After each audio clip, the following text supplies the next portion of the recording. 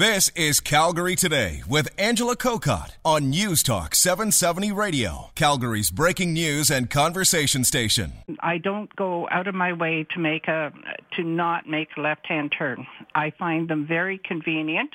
I find that my judgment is better on a left-hand turn, always has been. And I'm right-handed, so I think that because I have a good eye judgment and I always look at the oncoming traffic. Yeah. And so I can see what is going on in front of me rather than behind me.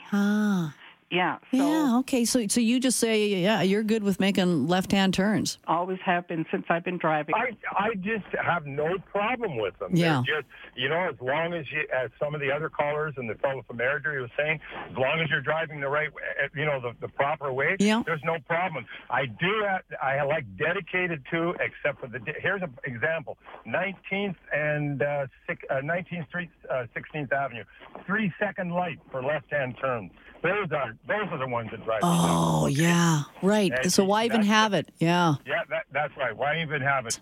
Well, I'm against left-hand turns, and there's a bunch of reasons. I mean, I do it a lot. You go past the intersection, make a right hand, and then you're where you want to be in the first place. But it all comes back to I did a lot of driving in Spain and Italy, and that's the king of traffic circles. And basically, when you enter a traffic circle, if you do it right, you only make right-hand turns coming out of there. Right. It's way more efficient, and you don't stop. Yeah. Which we, even on Stony Trail, we can't even get two intersections the same where you have a clover leaf that lets you do a right-hand turn, and get where you want to be. Right. And the next one makes you do a left-hand turn to get onto Stony Trail. And it's very inefficient to actually stop at a stoplight to make a left-hand turn when on a clover leaf you make two right-hand turns and you're exactly where you want to be. Calgary Today with Angela Kokott, weekdays at 3 on News Talk 770 Calgary.